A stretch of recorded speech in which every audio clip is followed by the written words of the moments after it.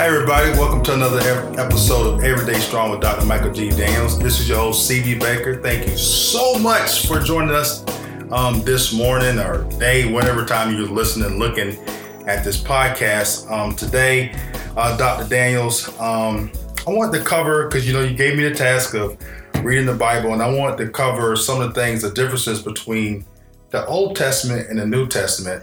So without further ado, welcome to the show, Dr. Daniels. Yeah, well, thank you, and good afternoon to everyone. Like you say, good evening, good morning, good night, whichever the case may be, if you're listening to it.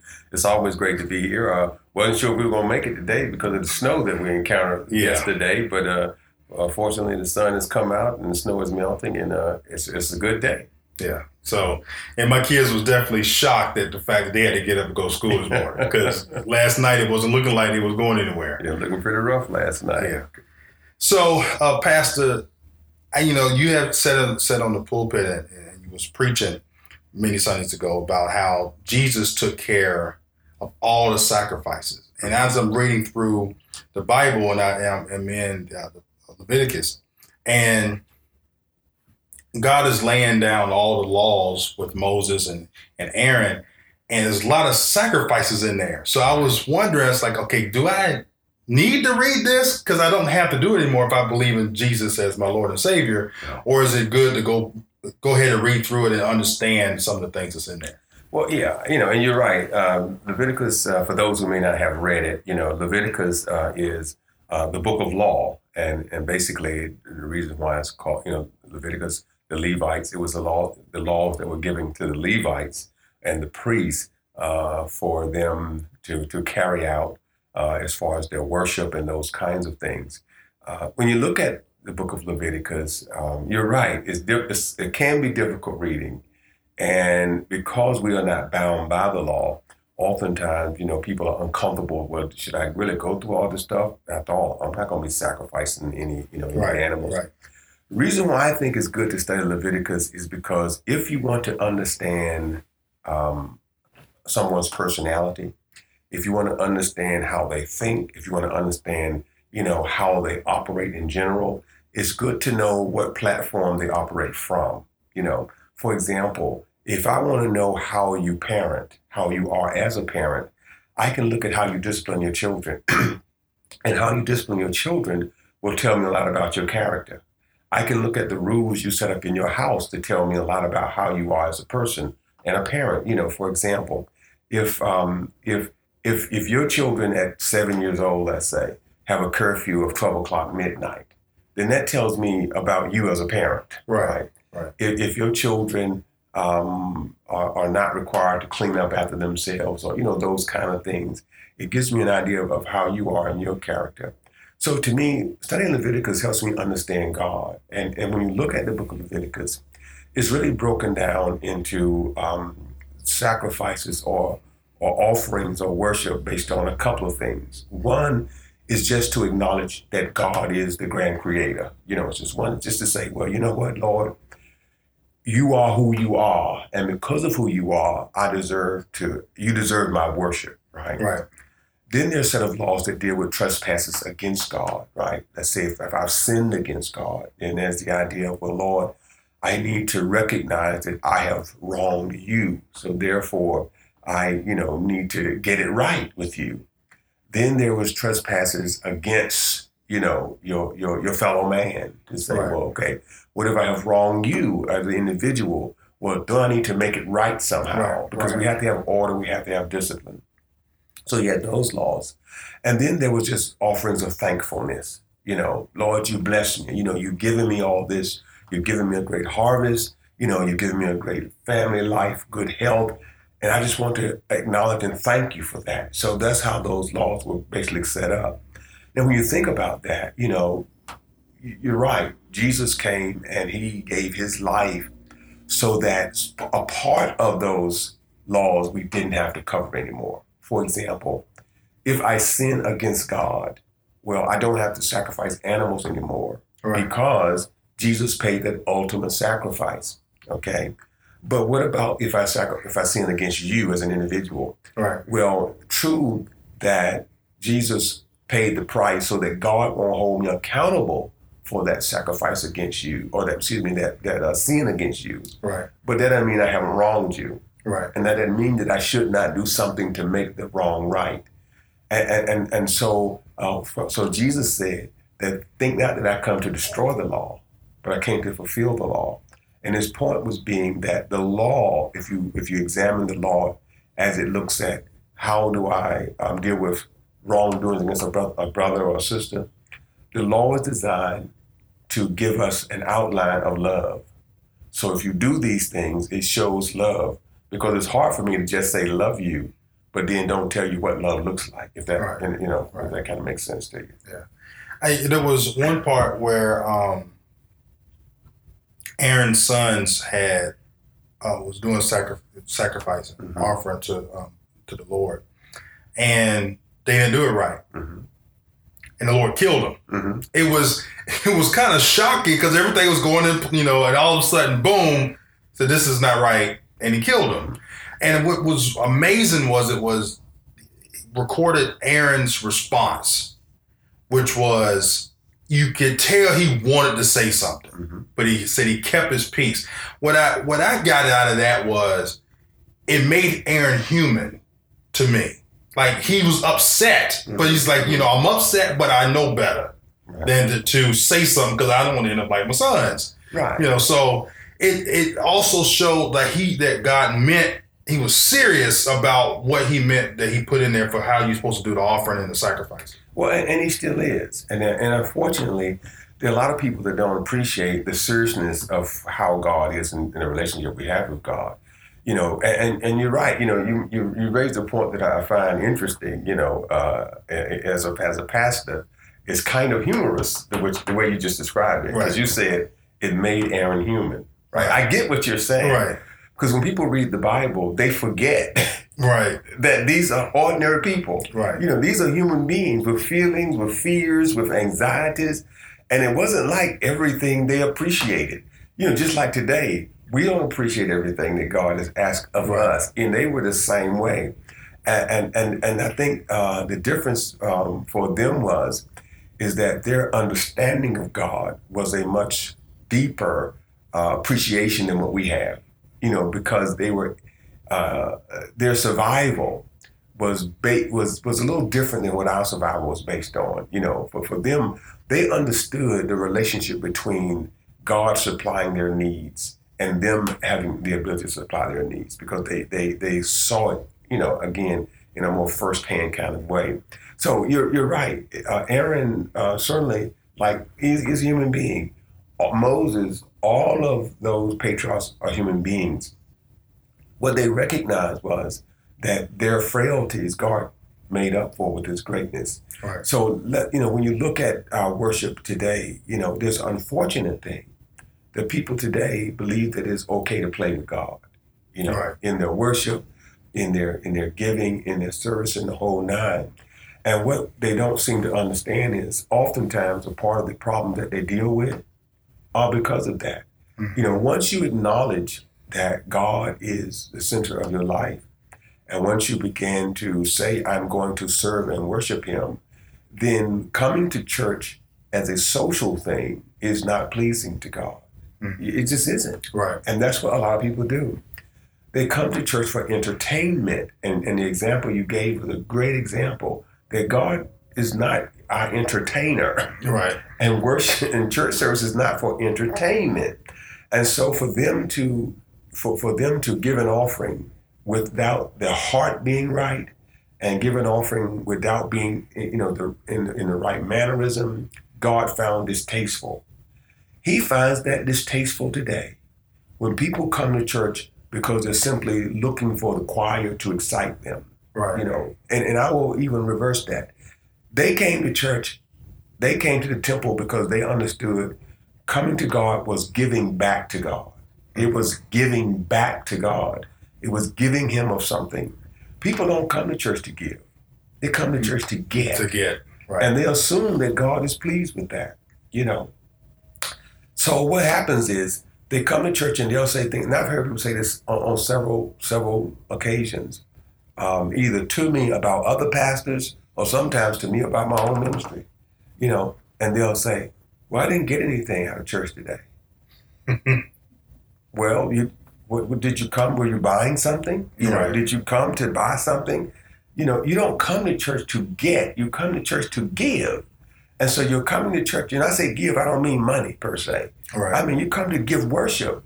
So if you come to give of yourself, that's why we should come, to give of ourselves, not to sit back and receive and receive and receive and receive and receive.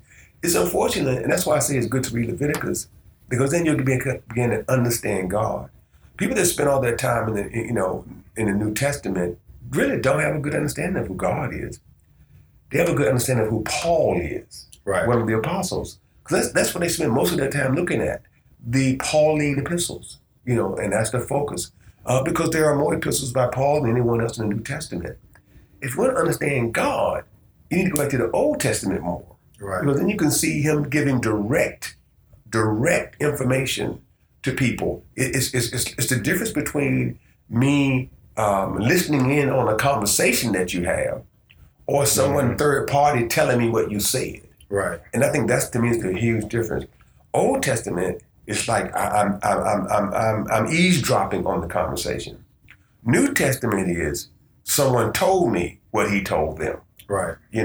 And whenever someone does that, not saying I'm not trying to say the New Testament is in any way, less than the Old. No way am I saying that. But all I'm saying is that if I really want to understand God, then understanding the Old Testament really just, boom, locks it down. We just view God as being welfare. I mean, that's really how we view God. Right. It's welfare. Lord, I need, Lord, I need, Lord, I need, Lord, I need. Right. We forget that God made man for his pleasure rather than the other way around. So most people, when they come to church, are not looking to please God. They're looking for God to please them. Mm-hmm. And again, Leviticus kind of makes it clear. If you don't please God, God has a way of dealing with you. Right. And what's another thing that I find that was kind of interesting, which is indirectly, even though the people it was put to death, you could kind of get the sense that it wasn't final. Like, you knew that the people understood that, okay, they're dead, but they're in the spirit now. They're not, bridging back to some of the other things that we talked about in the podcast. So even though the people was put to death, it's like, God's okay, you're not here no more. Mm-hmm. And they literally instantly, they won't even hardly even talked about it anymore. Right. I know in Leviticus, they went through like maybe 5 other laws before he got back to Aaron and his sons. Mm-hmm. That's how insignificant that was. So it puts things in perspective. Like, look, if you're having a rough day, take a step back and take a look around. Your situation and yourself is not that big to where God can't just handle it with just not even blinking. Absolutely. And you raised 2 great points. Your situation is not that big, nor are we. Right. Right. I mean, like you say, in the grand scheme of things, it was over with, and then God moves on. Right. And so in the grand scheme of things, we place so much importance on us. Right. We act like we are the center of the universe, and that what we want and how we want it done, if it doesn't get done that way, then you know what? The sky is going to fall, you know, and the earth is going to stop turning around. And we are so focused on, if you can't do it my way, then that's you are so much against me and you hate me. That is so narcissistic, right? To think that the world revolves around one individual. But you're right. God in Leviticus, he let them know the world don't revolve around you. Right. You can be going tomorrow, and we're gonna move on. Right. Because again, God made us for His pleasure, not the other way around. Right. And there was one part in there where he talked about what you can eat, what you can't eat. Mm-hmm. And it wasn't like a situation where you had to figure out what he was saying. It was cut dry and to the point. And it's just like, well, and it's funny that I read it and it was so clear as day, because I've been in debates with people, at the barbershop, Or you have to at a house party, what you can't eat. One guy said, man, I ain't no swine. And other guys like, oh, you Muslim. And then he said, well, it's in the Bible. Then we're sitting there talking about this stuff. And it's like clear as day, do not eat swine. And and then the don't eat fish without any scales. Right. Now, once again, you preached on the New Testament where, I think it was New Testament. I think it was. In Acts, probably, I think it was you referring to. Right. When he said, this is clean. Right. Here's what Jesus said. He said to Peter, right? He said, what I have called clean, don't you call dirty. Right. But let's understand what's going on. Okay. What were the laws for again? Jesus said what? That he didn't come to abandon the law, but to fulfill the law. Jesus also said that all the law and all the prophet are there for one purpose, that we might know how to love. And that's how God loves us and how we would love each other. So were the laws just there just to be put there? No, that's the key. Just like current laws. Current laws are not here just to have them. Mm-hmm. The current laws are here because of where we are in society today. Right. So let's take the eating laws, for example. You can compare the eating laws, let's say, to our traffic laws. All right? Mm-hmm. Now, there used to be a law that dealt with where you could park your horse. Right. Right? It's not valid anymore. Right. Well, because what? We drive cars, right? And after a while, all the speed limit law is going to be different because we're not going to be driving a car anymore. And so it's going to be, not 55. It's going to be whatever, those hovercraft will go at. Right. Right. Well, see, those laws were for our health. There were laws not just for eating right. And if you think about it, they were the laws that were for issues. Issues meaning those things that come out of our body, those secretions that come out of our body. Mm-hmm. So let's look at the eating laws, for example. If you just, kind of like categorize them, what they were is that you don't eat anything that eats other dead things. Right. Right. Right. You don't eat scavengers. Right. There's a reason for that, because scavengers eat dead things, but they also eat diseased things. And so if they're eating diseased things and you eat them, you get the disease. Right. So that was the issue.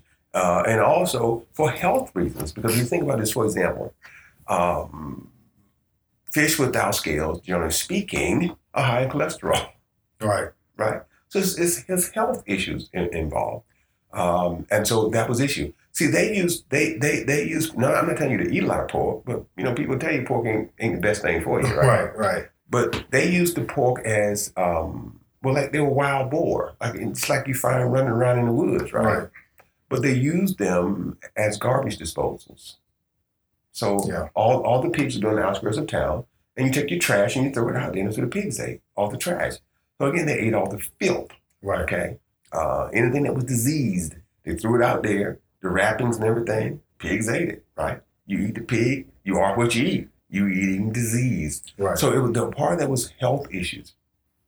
The same thing, there were issues, there were laws about if you have an issue. For example, there was a law that said if a woman was in that time of month when she was menstruating, right, that she was unclean. Therefore, she couldn't come to the temple. Right. She couldn't come to, so in our days it would be what, you can't come to church. Right. Well, let's think about that for a second. That would mean more than likely that what? 1/4 of the church will be absent every Sunday. That's right. Right. As a minimum. Right. If that was the same thing. You couldn't sit in a chair behind a woman. Right. Because they say what? Now the chair is unclean. Well, because what? They didn't have sanitary napkins. They didn't have those kind of things that we have now. So those were laws that were put in place for health reasons. And so again, but you have to understand how, again, that's why I say you understand the mind of God. Why was God doing that? To protect us, because he's like a father. Just like you do things for your child, right? Right. At a certain point, you might tell them what? You can't stay out after 7 o'clock. But when they get older, you might say, then the curfew is changed to 11 o'clock. Right. And it's the same way. And that's why, as we progress to the New Testament, in the story you're referring to is when Peter was in a trance, and Jesus says to Peter, listen, anything that I call clean, don't you call dirty. And another thing that they had as a part of their law, for example, is about, the washing of hands before you eat. And there was a time when Jesus' disciples ate without washing their hands. And so individuals were chastising them. And Jesus said, hey, wait a minute. You don't understand the law. basically. He says, it's not what goes in a man's mouth that defiles him. He said, you all are assuming they are defiled because they have dirty hands. He said, it's not what goes in a man's mouth that defiles him, but what comes out of his mouth. Because what goes in his mouth goes through his body, goes through his intestines, and drops out somewhere. Right. What comes out of his mouth proceeded from his heart. And so that's the stuff that defiles him when he talks dirty, not when he eats dirty. Mm-hmm. And so again, but the laws were there for health reasons, as well as, again, that's why I'm saying that look at the categories. There was some that were there that dealt with, how to deal with one another. Some dealt with health, dealt with sacrifices, the whole gamut. But that helps you understand how God operates and how, think about this. Here's a God, here is a creator that back then, way back before you had penicillin and all this kind of stuff, was still setting up health laws that are valid today. Yeah. Right? Yeah. So if you were contagious according to the law, it is separate yourself for a period of time. Right. It was for the lepers. It was 7 days. Right. On the first sign, then they would check you again. Right. They got to keep checking. Right. If you had an issue, if you had an open wound or something and it was infected, right. And if you were congested, right, and you have a runny nose, that's an issue. You had to separate yourself, right, because when you get infected. Look how many years that was ago when God set that quarantine methodology up. Right. Because it didn't have penicillin. Well, because God was doing things, to protect them from themselves. Right. And from each other. Because if I got an issue and I'm around you and I pass it on to you, now you infected. Right. And if I care about you and I love you, why would I want to do anything to cause you harm? And that's the basic tenet of what the law is set up for. Now, you touched on a little bit on the people who that just only want to stay in the New Testament. Mm-hmm. And years ago, I had a person. The person was like, "I don't know why this pastor's always going back in the Old Testament. You should be in the New Testament. Why are you even going touching into the Old Testament?" And I was, I didn't know. I was like, well, it makes sense. And I remember telling the person, I said, well, Jesus was Hebrew too, wasn't he? So he was following what was in the Old Testament. So I would imagine it has some merit. Then that opened up a whole nother can of worms of the debate. But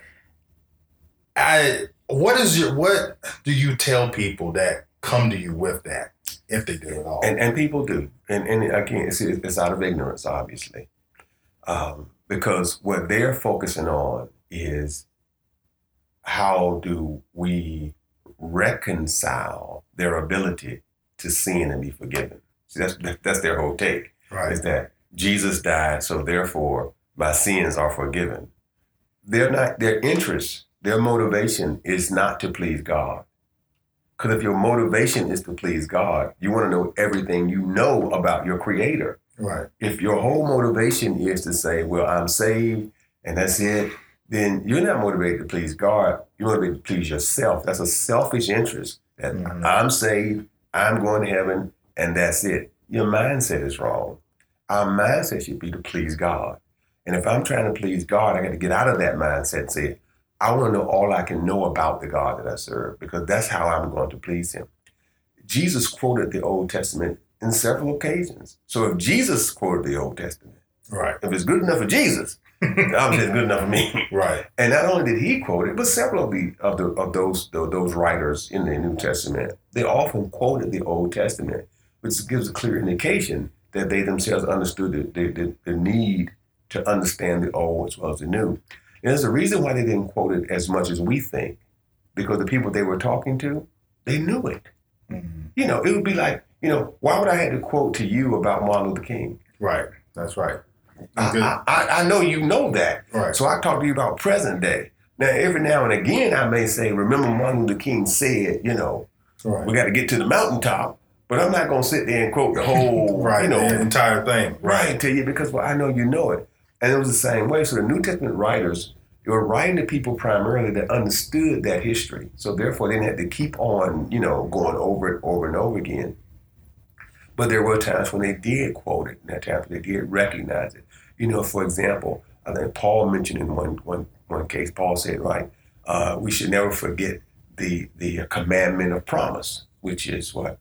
honor thy mother, father, and thy mother, that days may be long upon this earth that the Lord thy God giveth thee. Well, he's going back to Leviticus and saying this is part of the commandments that God gave Moses on the mountain. So he didn't say that we shouldn't do it. He was just noting the reason why we should do it. Right. It's funny you mentioned that on the Ten Commandments part, because I was expecting, I guess due to the movie, more grander commandments. Right. There's a whole this big thing that happened. It was literally, this is what it is. And like I kept reading, I was like, so that's it. That's all it happened. He came down, this is it. There you go. Right. It's amazing how simple everything is. And also a lot of the stuff, once the Lord said, this is law and this is what I want, everything was level. Mm-hmm. So you get this, it's like it's even. Mm-hmm. It's not, okay, this is more important than this one. No, all of them are the exact same. Right. The same level. Don't break any of these. Absolutely. And like you said, you look at, Charlton Heston, right. In the movie, and the assumption is there are only 10 laws that are in the Old Testament. But as you know, there are laws dealing with a host of things. Right. There are laws dealing with how you treat your, foreigners. All those things were law. In fact, current taught law is based on the Bible. Right. And the more you read the Bible, the more you get, and now I see why our laws are established this way, because that's what it's based upon. But you're right. And we have a tendency to presume that one law or one commandment carries more weight than the other. Like we assume that murder is the most, heinous thing you can do in God's eyes. Right. Right. But you're right. When you look at Leviticus, he didn't say that murder was worse than lying. That ain't what he said. It's so far from it. Right. It was on the same level. It's on the same level. In fact, he indicated, well, not in Leviticus, but if you read further on, he indicated lying as one of the things he hated the most. In fact, the Bible says, 6 things doth the Lord hate, yea, they are 7. Right? And the 7th thing is a lying tongue. Right. So in God's eyes, he like that least, well, I shouldn't say least, but more than he, disliked a murder. If I think that if we were to say, and people do this, but I'm not saying you should. Let me back up. If you listen to what Jesus said, as we compare the New Testament to the Old Testament, when Jesus was asked, what is the greatest commandment? Jesus said, the greatest commandment is to love the Lord thy God with all thy mind, body, heart, and soul. And the second greatest is like unto the first, right? He said that you love your neighbor as yourself. So if we take what Jesus said and we look at the commandments and say, well, okay, if that being the case, are any more important than others? Not, or does God weight them more than others? When I say weight, I mean as far as penalty. Right. Or any more important? Well, Jesus clearly said, yes, that the way that God gave them to Moses signifies how he views the importance of them in our relationship. And again, I'm just stressing the relationship, okay? Right. Because the first, the way you break the command, we just look at the 10 commandments, not the whole host of commandments.